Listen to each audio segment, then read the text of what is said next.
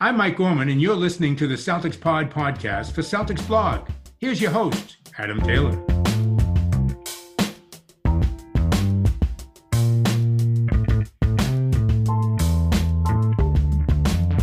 What's going on, everybody? If you're watching live, welcome. If you're listening on Monday, maybe Tuesday, maybe Wednesday, welcome. As usual, I'm your boy Adam Taylor. I'm joined by my homie, Mr. Greg Manakis, rocking his Love Williams hoodie. I was about to say t-shirt, but it's not a t-shirt. It's got that hood on there. I'm rocking my Celtics New Era gear. We're feeling fresh, man. And I'll tell you why we're feeling fresh. Because the Celtics just pulled out a big win.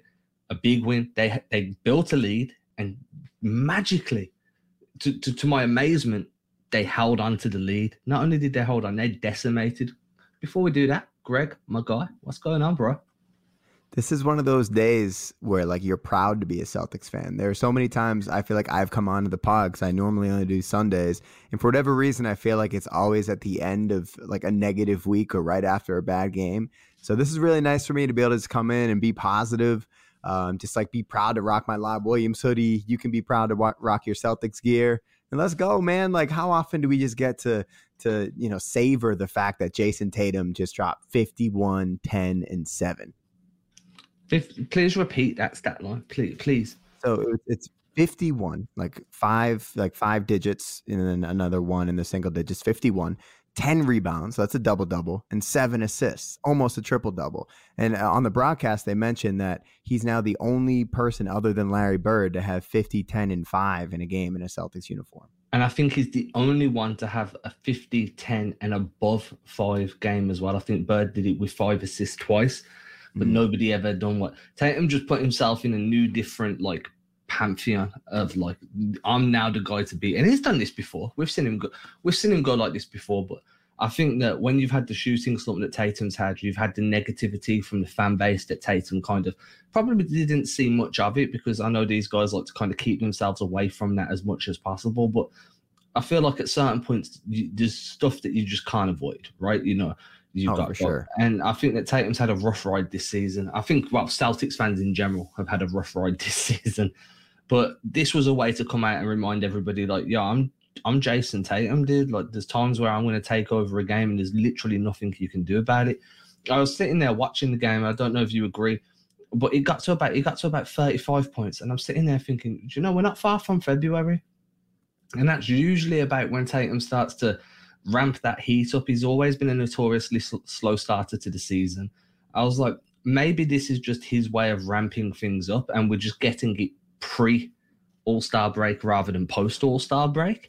Maybe that's what it is. I mean, it's crossed my mind. He just made it look so effortless, like he hasn't struggled at all this year. Yeah, I know, man. He's just amazing when he gets going downhill like he was doing, when he's in high pick and roll and he can kind of snake action, drive that shoulder into a big man's chest and just finish through them. All that work he's been doing in the weight room to play through his shoulders this year, it's paying off right now. And but just it paid off today. It hadn't been paying off the last few games. But I mean, even in his shooting slump, though, I feel like Tatum, kind of like dirty little secret was that if he was shooting well, he would have been like unstoppable, right? Because he was getting to the rack pretty much whenever he wanted against Portland. He struggled a little bit against the Hornets just because he struggles, I think, against super, super athletic teams like the Hornets and like the Toronto Raptors, teams like that just have like switchable length. But tonight, man, it was just, he was locked in from the very beginning of the game. And when his shot looks as focused as it is, like with Tatum, and we've talked about this before, it's almost like he gets too lackadaisical with his shot mechanics. And he came into the game tonight and he was just like, I'm going to get back to the basics, like super wide base of my 3-pointer. I'm really going to snap that wrist off. There's not going to be any little bit of hitch that we've kind of been seeing in those mechanics this year. There was no hitch in that shot tonight. It was just butter, man, all night, straight butter. Say butter again. Do it again. Butter. Yeah, straight butter. Yeah, the accent kind of just slipped out for a moment. You went back. Well, it's not the Boston accent. It's just the Butta. Like that's the only way to say it. It was so smooth, straight butter, dude. This is the Boston accent. It's like, dude, Tatum was butter tonight, kid. I'm telling you though, for real, man. Like when I was watching it, and I tweeted this out as well. The one concern I had, and I want to talk about it because I feel like it was a legitimate concern, and I'm happy I got proved incorrect about that concern. Was I was like, man, usually when the Celtics find success like this from three early, they'll start living or dying by that 3-point line. Come what may, they're going to let it fly. And I'm cool with that to a certain extent. But this year, you know, you're down, I think they're 22nd, 24th in 3-point percentage as a team. And I'm like, if you're going to let it fly, we just need to be careful that as in like fans, we need to be careful that we don't kind of become accustomed to them hitting these threes consistently throughout the game. Because there's a judging by the season thus far, there was a very large percentage of a chance that things were going to go cold sooner or later. What I liked was when it came to the fourth quarter, everything seemed to be a little bit more based around the rim. It was get downhill, get to the rim, drive, finish around, like, you know, just hit singles one after another. And I think if the Celtics can kind of lean on that a bit more moving forward, like, hey, when the 3-point shot's there, build your lead the way you want to play. But then to maintain that lead, we're going to adjust and we're going to start pressuring the rim. And I think that that's something where things kind of went wrong against Portland, maybe. You know, I felt like there was too many jump shots, not enough actions going on to get you downhill. And then in this game, that adjustment was great. I think Udoka had a good game plan coming in. I liked his timeouts as well. I liked when he called them whenever it felt like the Celtics were getting a little bit too ISO heavy. I think that he was calling timeouts to kind of stop that trend. And then, you know, I mean, when Tatum's hot, you just put the ball in his hands. What more could you want from the guy? Yeah, and we've been really hard on Ime all year, and I think that when we have the full complement of players on the roster, it's easier to kind of like really get a feel for what his rotation is and what he wants it to be. And, you know, he was kind of leaning on Enes Freedom a lot over the past couple of weeks for whatever reason. I don't know why, honestly, but tonight, like against the Blazers, he went the first 9 minutes of the first quarter. He went double big. He had Rob Williams and Al Horford on the court for 9 straight minutes. And tonight he went away from Horford right at the 6-minute mark, you know, and he also he put Horford and JB to the bench early. I think those are the first 2 guys on the bench. And then he brought in Grant and Jay Rich. So, you know, and he seemed to be pairing Tatum and Rob Williams a lot tonight. He's still trying to keep Marcus Smart and Dennis Schroeder kind of off the court at this, you know, they're not on the court at the same time. So he's definitely trying to figure out his rotation. I really liked his patterns of substitutions tonight. I didn't understand the patterns last game against Portland. Like I mentioned, the double big lineup for the first 9 minutes, and he also played Schroeder for the first 12. So like he seemingly really liked what Schroeder was doing the first 12, and then he didn't play Schroeder in the second quarter. So it was like, why did you play him 12 minutes in a row and then not play him in the second quarter? Like, did you love what he was doing or did you hate what he was doing? Like, I didn't get it at all. And tonight and today, it was just like, it was probably a lot easier for him to do it because when Tatum is playing at the MVP level, like it doesn't really matter what you do because when Tatum's on the court and he's scorching hot like that, it makes everybody's job a lot easier. Yeah, and I think that the one thing that's kind of going to go underlooked or underappreciated is how well the ball moved. I think that Tatum will obviously be the headline grabber. He'll be the guy that everybody's talking about tomorrow or later this evening. But the ball was popping. It was crisp passes. And what I liked was like when Horford or Rob were the guys initiating those passes above the break, they were flowing straight into ball screens. There was a possession, I think it was in the first quarter, Al Horford had the ball kicked out to the left side of the floor, set a screen.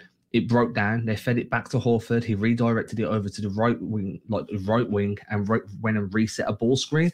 I think Tatum, who got it, came over and just hit the free. But it was just Horford's willingness to kind of initiate an action, set the screen. If it breaks down, relocate back to the top of the arc, get the ball again, initiate a second side action, reset a screen, and keep things flowing. And obviously, once Tatum got some space, Al Horford started to roll just to seal out any, like get a box out and make sure he was in place for a rebound. So I think the ball movement, the off-ball movement, they were both really crisp in this game. And that, to me, that provided Tatum with a little bit extra space. I mean, I know there was some shots where there was just a hand in his face and he just drained them anyway. But to get him going early, I do feel like Horford was setting some solid screens and the ball movement was putting him in position to get some really good open looks. And it was just clicking for him. Yeah, I'm glad that you were still able to watch the game like on an analytical level, because today for me it was just straight fanboy. Like the whole game, I was just like, I felt like a little kid again. Like every time Tatum took a shot, I got butterflies in my stomach, and I was just like laughing like a maniac on my couch. So like the way you're describing things, I'm like, oh yeah, like we did move the ball really well. But in the moment when I'm watching the game, I'm just like, oh God, I love Jason Tatum. Isn't it fun to be able to root for Jason Tatum when he's not in his own head and when his shot mechanics just look buttery smooth? It was just great, man. It was so nice, especially after in a season full of horrible losses where you don't think can get any worse.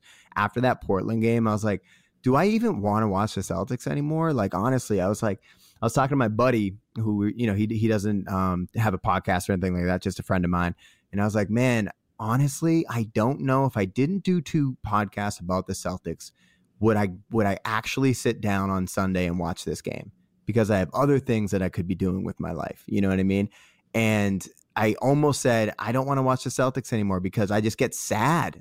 Like when I watch them, I just get so sad when I watch them. So today it was just so nice to be happy, man, and just see them dominate a team that they should dominate. And they did, man. And they took Washington's soul. Like early in the season, Washington really gave it to us.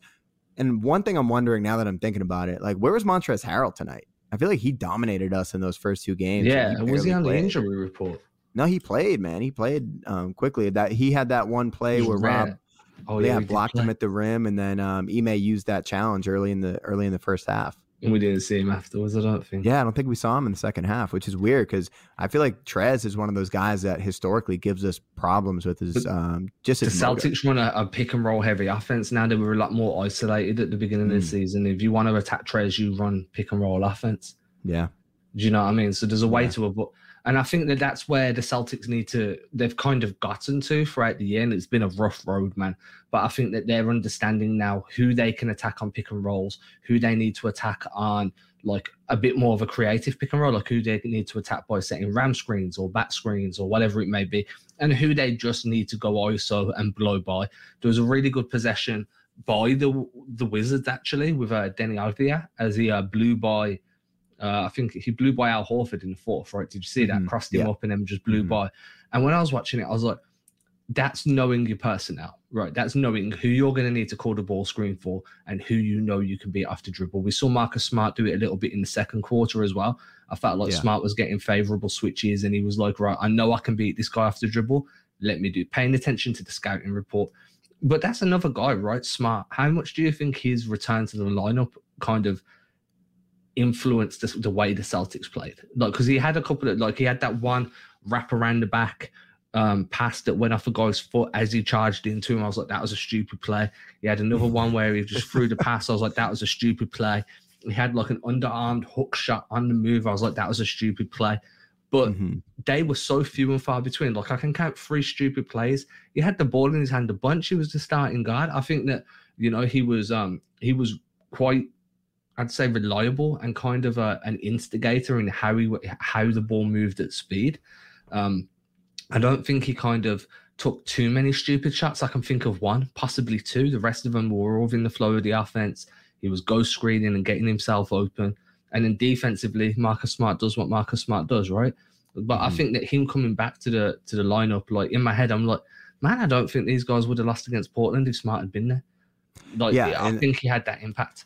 For sure. Let's start there because the 2 games that we just lost against the Hornets and the Trailblazers, Marcus Smart's out in both of those games. Robert Williams misses the game against the Hornets. I think Robert Williams is our most important player against teams like the Charlotte Hornets because they're undersized and they're all really good athletes. But when you have the biggest, baddest athlete on the court in Robert Williams, I think they struggle against guys like him. So not having Rob against the Hornets, I texted Will before the game when because Rob, congratulations, had his baby. I was just like, I don't think we're going to win tonight because I think Rob's our most important player against the Hornets, right? So if we have Rob in that game and Marcus in that game, I think we probably win, man. I think we're a better team than the Hornets when we're at full strength. Against the Trailblazers, Marcus is so important. So because like the last 7 minutes of that game against the Trailblazers, obviously we didn't score a bucket. We've been talking about that. It's been all over Twitter, all over the internet. And I think Marcus is one of those guys that when nobody else is scoring, Marcus is going to like push the pace and get a bucket in transition, or just make a heady play, make a great defensive play where maybe he gets a steal and a layup. You know, like I think against a team like Portland, it's important for Marcus to be on the court. And just in general, I think it's important for Marcus to be on the court for this team. Earlier in the season, when we had that bad stretch where we lost to the Timberwolves and a couple other games right around the same time, Marcus was also out in that stretch. You know, and it was like, man, like we keep losing these games. We shouldn't lose. And it's like, oh, when you look at the end of the day, Marcus Smart was not on the court for like 5 of our worst losses of the season, possibly. So, you know, Marcus coming back, to me, I think is hugely important. Whether or not you're somebody that believes Marcus is going to be the long-term point guard of the team or not, the truth is when Marcus currently is on the floor, the Celtics are a better basketball team. And we saw that tonight. He made an impact right from the beginning of the game. He just makes heady plays. One thing that I really like about Marcus is his ability to be patient at the 3-point line. You know, he'll shot fake. He'll read the defense. He does that little side shovel pass a lot. And he skips it one more pass over right when he sees a defender commit to him at the 3-point line. And Marcus will shoot it. Even though he's not a great shooter, he will shoot it, and teams still run at him for whatever reason. So if teams are running at him, he can then make passes off of that. And I think Marcus was awesome tonight, other than those 3 stupid plays. And real quick, have you ever seen, you watch Game of Thrones? Oh, of course. You say stupid exactly like Sansa Stark says stupid. I feel like like stupid. I don't know. I'm just a stupid girl. Like this is like this like shh. In your stupid and her stupid that are very similar. Maybe I've got a slight lisp. Maybe. It's possible. Stupid. It's possible. Stupid. Yeah, dude. I know. I kind of let the S roll a little bit first. I like it though. It's like I was doing Cool Whip from Family Guy earlier. It's kind of the same thing, right? Cool Whip. Stupid. But yeah, it was a stupid play. And I think that, you know, there was times where Marcus Smart made stupid plays, but he was coming back off 7-game layoff, and overall he was incredibly impactful. It was incredibly impactful. I think he played really, really well. And I know there's going to be people that are against Marcus Smart and feel like Marcus Smart needs to be traded. And if the package is right, fine, make the trade. I'm not saying that he's an untouchable guy, but what I'm saying is you could see, just the eye test alone, you could see a visible difference in the way the ball moved, the way the defense was organized, the way the offense kind of set themselves up and stuck to a game plan. You could see a visible difference with Marcus Smart back in that rotation. I think that he does hold people accountable as like a floor leader. One of the guys that I think, moving on, that had a bit of a bad game, and in my opinion, it was one of the worst games he's had since Jason Tatum returned from his COVID absence, was Jaylen Brown. I thought he was quite rough. Defensively, I don't think he was good. I put this in a group chat that, I mean, I'm of the belief that Jaylen Brown is a phenomenal play finisher. He's the guy, if you can set him free from above the arc and he's rolling to the rim, or you've got him on a cut, or you're in transition, JB's your guy. That's who needs the ball in his hand when you're trying to operate with a bit of pace and a little bit of pressure to your game. What he's not good at is initiating offense, or, you know, I know there's been games where he's had 8, 9 assists, but they're the exception, not the rule. We've got a large sample size of data to work from. I think that, you know, you don't want him being the guy that needs to create something off a pick and roll, then get off the ball and find a shooting pocket and then get the ball back.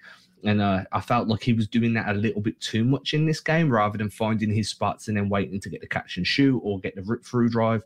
So I think that, again, I don't want to say he had a bad game. The Celtics just blew out the Wizards. I wish it was the Warriors they blew out, but they blew out the Wizards, so it is what it is. But it just didn't feel like one of his better games this season. Yeah, he was struggling, man. And one thing with JB, like, you know, as you were just saying, he's really good at being a play finisher, and he's really good at finishing on like second side actions and like driving closeouts and things like that. And he's really good at driving to the basket but it's when he has a lane. But Jaylen Brown also, probably his biggest strengths is also one of his greatest weaknesses, because he's like, I can get to the basket whenever I want. It's like, yeah, but you usually finish when you have a lane. And when you try and like create a lane, like there's nothing in front of you, there's just like concrete, and you just try and run through the concrete. That's when you end up getting the ball stripped from you. And that's one thing I'm noticing a lot out of JB lately. Some like subpar defenders are able to get their hands on his drives, because when he's driving against a set defense, there's just hands everywhere because there's just a set defense. Everybody's there, So I think JB kind of needs to like get back to the basics and just like drive when it's opportunistic for him and when he has an advantage, and not just try and like create an advantage. And tonight was, a regression for him. Honestly, I thought he was awful the whole game. I thought he was terrible. He picked up that third foul on that duck in. I think it was Harrell actually who ducked in. JB was just standing there in the middle of the paint, just super nonchalant. And then Harrell noticed that JB wasn't paying attention. So he just drove his hip into JB's hip, got position and got a basket. And that's something that JB needs to get better at, man. His off-ball defense has notoriously been terrible over I wouldn't say terrible, but it comes and goes, right? His off-ball defense comes and goes. When he's locked in, but for him, it's a focus thing.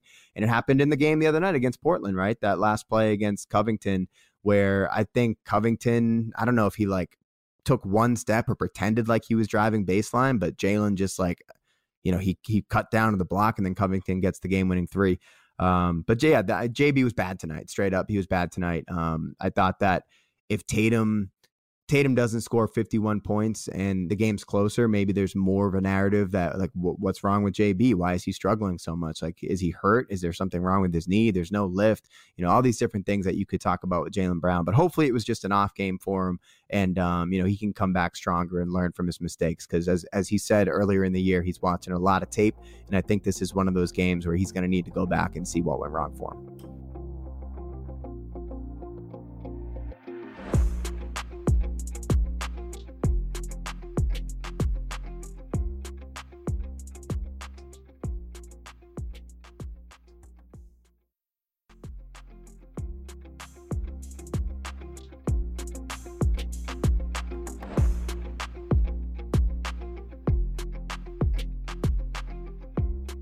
Yeah, for sure. And I think that the other thing you need to kind of try and compartmentalize is like, hey, he had to take a slight step back because Tatum was so hot. Every possession that Brown took a shot was taking it out of the hands of the guy that was dominating. So there was times where I felt like Brown was a little over passive, but I completely understood why. But then I felt like there was times where he was forcing it, especially when Tatum wasn't on the floor and Brown was like the go-to. That's a good point. I was like, you're forcing this a little bit. I'd much rather see him, like I said, get off the ball, go find a shooting pocket, trust the ball's going to find you once you get there, or trust there's going to be an action to spring you free around that shooting pocket and the ball will find you, rather than just trying to force things off the dribble and force a little bit of rim pressure. So I get it. I think that, there's going to be games where Brown gets hot and Tatum has to become a slightly more passive version of himself to allow Brown to flourish. And I know that everybody's like, hey, we want games where Jalen and Jason go for 30 each. And those will happen. But when one guy's on course for a 50-piece and the other one is clearly started the game a little bit cold and is struggling a little bit, you have to take that one step back for the good of the team. Forget the narratives that are going to flow afterwards. I think that was a good, selfless move by Brown while he was sharing the floor with Tatum. But as you say, that third foul was bad. It was the reason that we saw Smart and Schroeder minutes during this game. Otherwise, they wouldn't have been there at all, Yep. That was just you kind of tied him his hands there. And then, the only thing I could really say that was bad, like where I'm like coaching-wise, in my head, I'm like, you kind of left the guys out there that little bit too long, just a little bit. Like 3 minutes left, 2 minutes left, you're 30 odd points up, and now you're putting the guys like, dude, you could have pulled these guys after like 5 minutes. Yeah, I know. I actually tweeted that out. I was like, all right, Ime, like it's time, man. Like I didn't want to nitpick Ime in this because I thought he had a really good game coaching.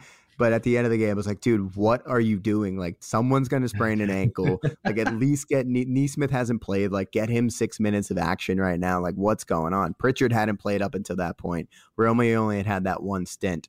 But another guy that I wanted to talk about real quick, because I actually think he's had a great season, but has struggled a lot lately, and that's Josh Richardson.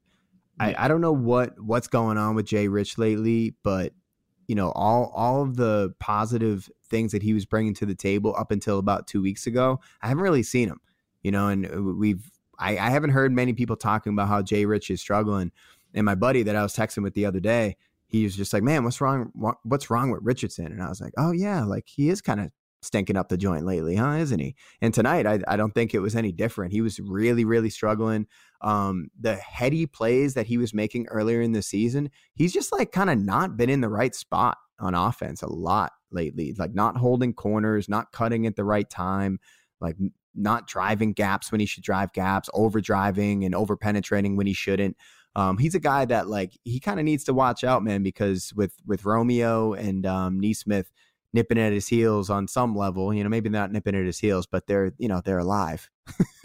So yeah, he has to be careful that they're still warm bodies on the bench, and they could take his minutes if Ime decides to go, playing the youth movement. But Richardson, what are your thoughts on him, man? Because to me, he's kind of fallen off a cliff a little bit. Yeah, I mean, in my opinion, I've said this all season, I genuinely believe that Josh Richardson is the team's best cutter. I think he understands when to cut, he understands where to cut, how to cut, blah, blah, blah. And there's been a few games now where I'm because when Richardson makes a well-placed cut, you see the space he creates kind of just open up, right? It's usually on the wing, it's usually a 45 cut, and you just see this pocket of shooting space either above the free or just inside in that long mid-range. It just opens and you're like, man, that was an excellent cut.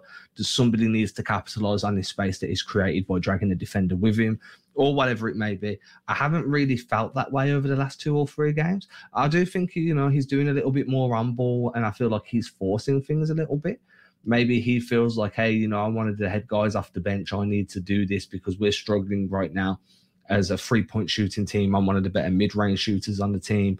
I'm also one of the guys that's more likely to beat someone off the dribble and get to the rim. So I do feel like he's probably overcompensating for the team's issues and just trying to be as impactful and as useful of a guy to them as possible. But sometimes when you try and do too much, you end up doing too little.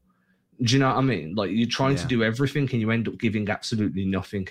I liked him in his off-ball cutter role, where when he does get on ball, it's because he's relocated, he's flowing into an action, so defenses are already rotating and he can use his speed and length to attack. I like him in that role as a guy that's initiating a lot of the offense when I feel like that's when things go wrong for him, when he's like, you're down to 8 seconds on the clock. So the first side actions broke down. It swung over to Richardson on the second side action, and people are like, right, we need you to make something happen. I just don't feel like that's his game with such a little amount of time to work. I think Richardson needs more time to kind of scan the floor, observe what's going on, and read and react over a period of time. But I don't think he's been awful, but he definitely hasn't been the same guy that he was earlier in the season. Hopefully it's just like a lull. I mean, look, we're talking about these guys like they're terrible. Like Tatum just went, what was it, like 3 games without scoring a 3, and all of a sudden just absolutely lit guys up like scorched earth, Shang Tsung, your soul is mine type of performance, dude. Like he went Mortal Kombat. I'm sure somebody should have shouted finish him off that one dunk, when he was swinging on the rim. Right. I thought he was going to get a tech. That's something that I've really appreciated about NBA refs, and I don't give NBA refs like any credit, but they used to call like hanging on the rim a technical foul all the time back in the day, and they don't do that anymore. So shout out to NBA refs. I feel like that's one thing that I can find as a positive. Looking at this box score, one guy that I feel like we have not talked about in this game is Grant Williams. So Grant played 22 minutes tonight. He was 3 for 6 from the field, 2 for 3 from 3. He had 7 rebounds. But one thing that I really appreciated about Grant, and I've seen a lot more out of him lately, is he was guarding Brad Beal tonight for a little bit, man. And I feel like Ime's tasking him with guarding twos and wing creators a little bit more. Maybe some guys that rely on being more powerful than the average guard. And it's like, you know what? Grant can move his feet and he can really get under people's skin just by being a big body. Like Devin Booker, I feel like Grant is a guy, when we played the Suns, Grant guarded him a little bit. And he just like kind of, because he can move his feet, he reminds me of Newman from Seinfeld. He's just like kind of like a bigger guy, but he has really quick, nimble feet. And he's able to slide his feet and just be big. And when you run into Grant's chest, it's tough to move him. So I'm happy to see this new development and Grant Williams and how he's being utilized on the defensive end. No longer is he being asked to guard like big men, but he's actually being asked to guard like bigger guards, which is an interesting change there. Yeah, he's not being asked to guard big men. He's being asked to guard bigger men. You see what I did there? No, seriously, though, I think that, if we were going to do Celtics awards for the season at this very moment in time, Grant Williams is most improved, clearly. Like, there's no way, there's no universe where you can be like, hold on, what about player X? No, dude, Grant Williams wins that. For Celtics only, wins it hands down. What I would say is, like, his defense has been great. I like it, as you said, he can move his feet well. He's a strong guy. But it's not just that for me. I feel like sometimes if you watch his body language, he's also kind of soldiering that defense. He's marshalling guys like, yo, you need to move there, let's switch. And he's really vocal. His press conferences have felt the same, like he's trying to become more of this, not a leadership role, but like a very vocal presence within that locker room. And I feel like that's translating onto the floor defensively. I also think the defense with, if you go like, what units could you see out there? I mean, we've probably seen in this game. I haven't looked at the lineup data yet. Like, we're recording straight after the game. Marcus Smart, Jaden, Jason, Grant, Rob. I feel like that unit is so switchable that you can feel comfortable about switching Grant onto a 2 or onto a 3. And you can feel good about Rob being switched onto the perimeter guard and the guard, because if they do blow by Rob, then you're going to have Grant sliding over or Tatum rotating over. So I think that while Grant's improved, he's also a product of being around guys that can cover for him if he does get beat. And that kind of makes it easier for fans watching to be like, oh, well, maybe he funneled him towards the rotating defender. Unless you go back and watch that same play 4 or 5 times, it's really difficult to pinpoint where the breakdown came.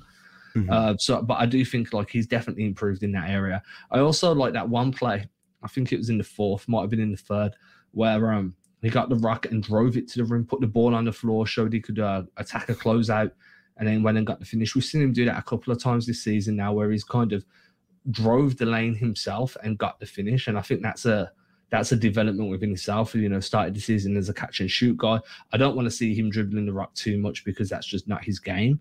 But if you can attack a closeout like that, and with your size and strength and shoulder width, you should be able to kind of at least like boulder your way to the rim in like a 90s style and get a decent finish.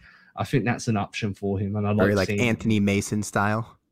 Yeah, elbows out, shoulders swinging, like, proper like that. Have you ever seen that Defense Lab martial art? Have you seen that? No. I don't know if it's legit or not. I've never done it myself, but it's very much like you get your elbows, you hold your head, hold your ears, and you just swing your elbows to defend yourself, like in circular motions and triangular motions. I'm like, that's what Grant needs to do on his way to the rim, dude. Just go and do a few hours of this Defense Lab, and then just come in there throwing elbows everywhere, man, hoping and just get to the rim. Old school street 90s style, man. I was gonna say that it kind of looks like me trying to dance. I don't try and dance. I'm a head nodder. Same. Yeah. Same. Yeah. Just scan the room. Yeah, exactly. I'm a head nodder as well. So if looking at the box score, man, there's one more guy that we haven't really talked about, and that's my guy, Rob Williams. My guy. He played 31 minutes, 4 for 6 from the field, 8 rebounds, 4 assists, 2 blocks.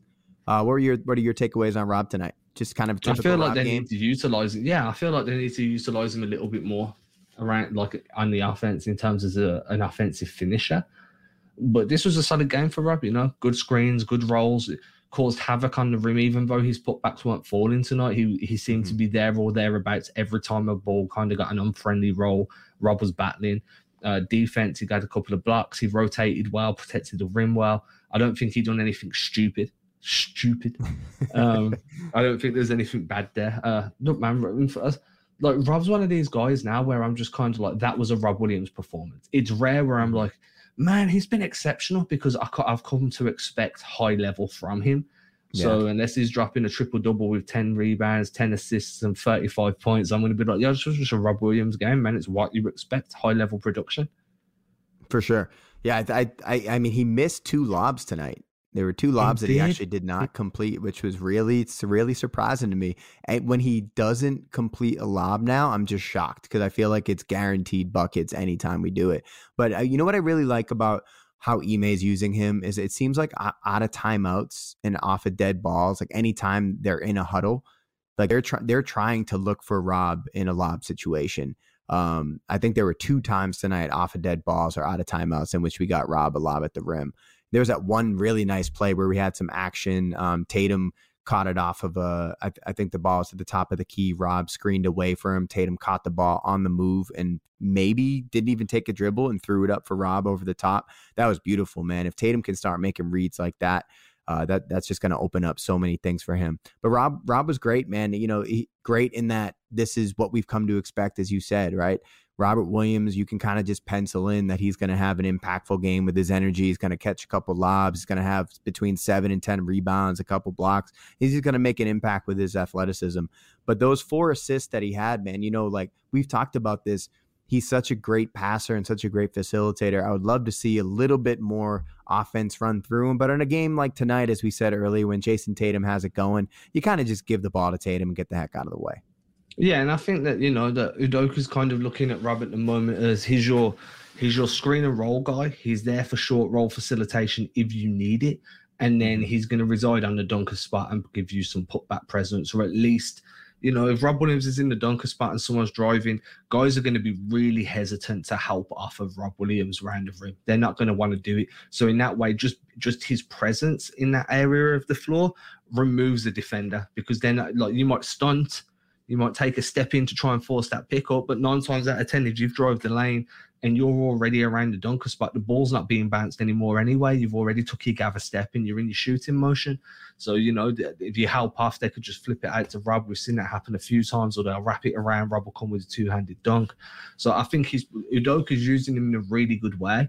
I'd just like to see if there was a way to just get him maybe 2 or 3 extra shot attempts a game, because I do think that, Rob is capable of being a nightly double-double machine. Maybe 10, 10, and 6. If you can get that production out of Rob on a daily, man, I think that, you've got, how can I put it? Because he's not going to be your 3rd star, but you've got, your highest level impact guy in place for the next, 3, 4, 5, 6, 7 years, however long you can keep him for on this contract, next contract. 10, 10, and 6 would be phenomenal. Absolutely. And we're going to need him this week, man. We looking ahead, we've got the Kings on Tuesday, which should be a really interesting game, especially as, Celtics fans, as we head towards the trade deadline. We want to think about guys that we could dream on. The Kings have a whole bunch of gettable guys, Buddy Hield, Harrison Barnes. If you really want to think out of the box, Tyrese Halliburton or De'Aaron Fox. And then we got the Hawks on Friday, and then we have a rematch with the Pelicans on Saturday. So that game against the Hawks, I don't want to pencil in a win on Tuesday against the Kings, because this is the Boston Celtics, and every time we get to 500, we always end up under 500. We are back at 500 right now. But I'm looking ahead to that Hawks game on Friday, and I'm not going to be able to get a chance to speak with you until after that game next week on Sunday. So looking ahead, we started off the week, we're calling today the beginning of the week, right? So we're 1-0 in this 4-game week. What are your expectations for the rest of the week, Kings, Hawks, Pelicans? I think it has to be 3-0.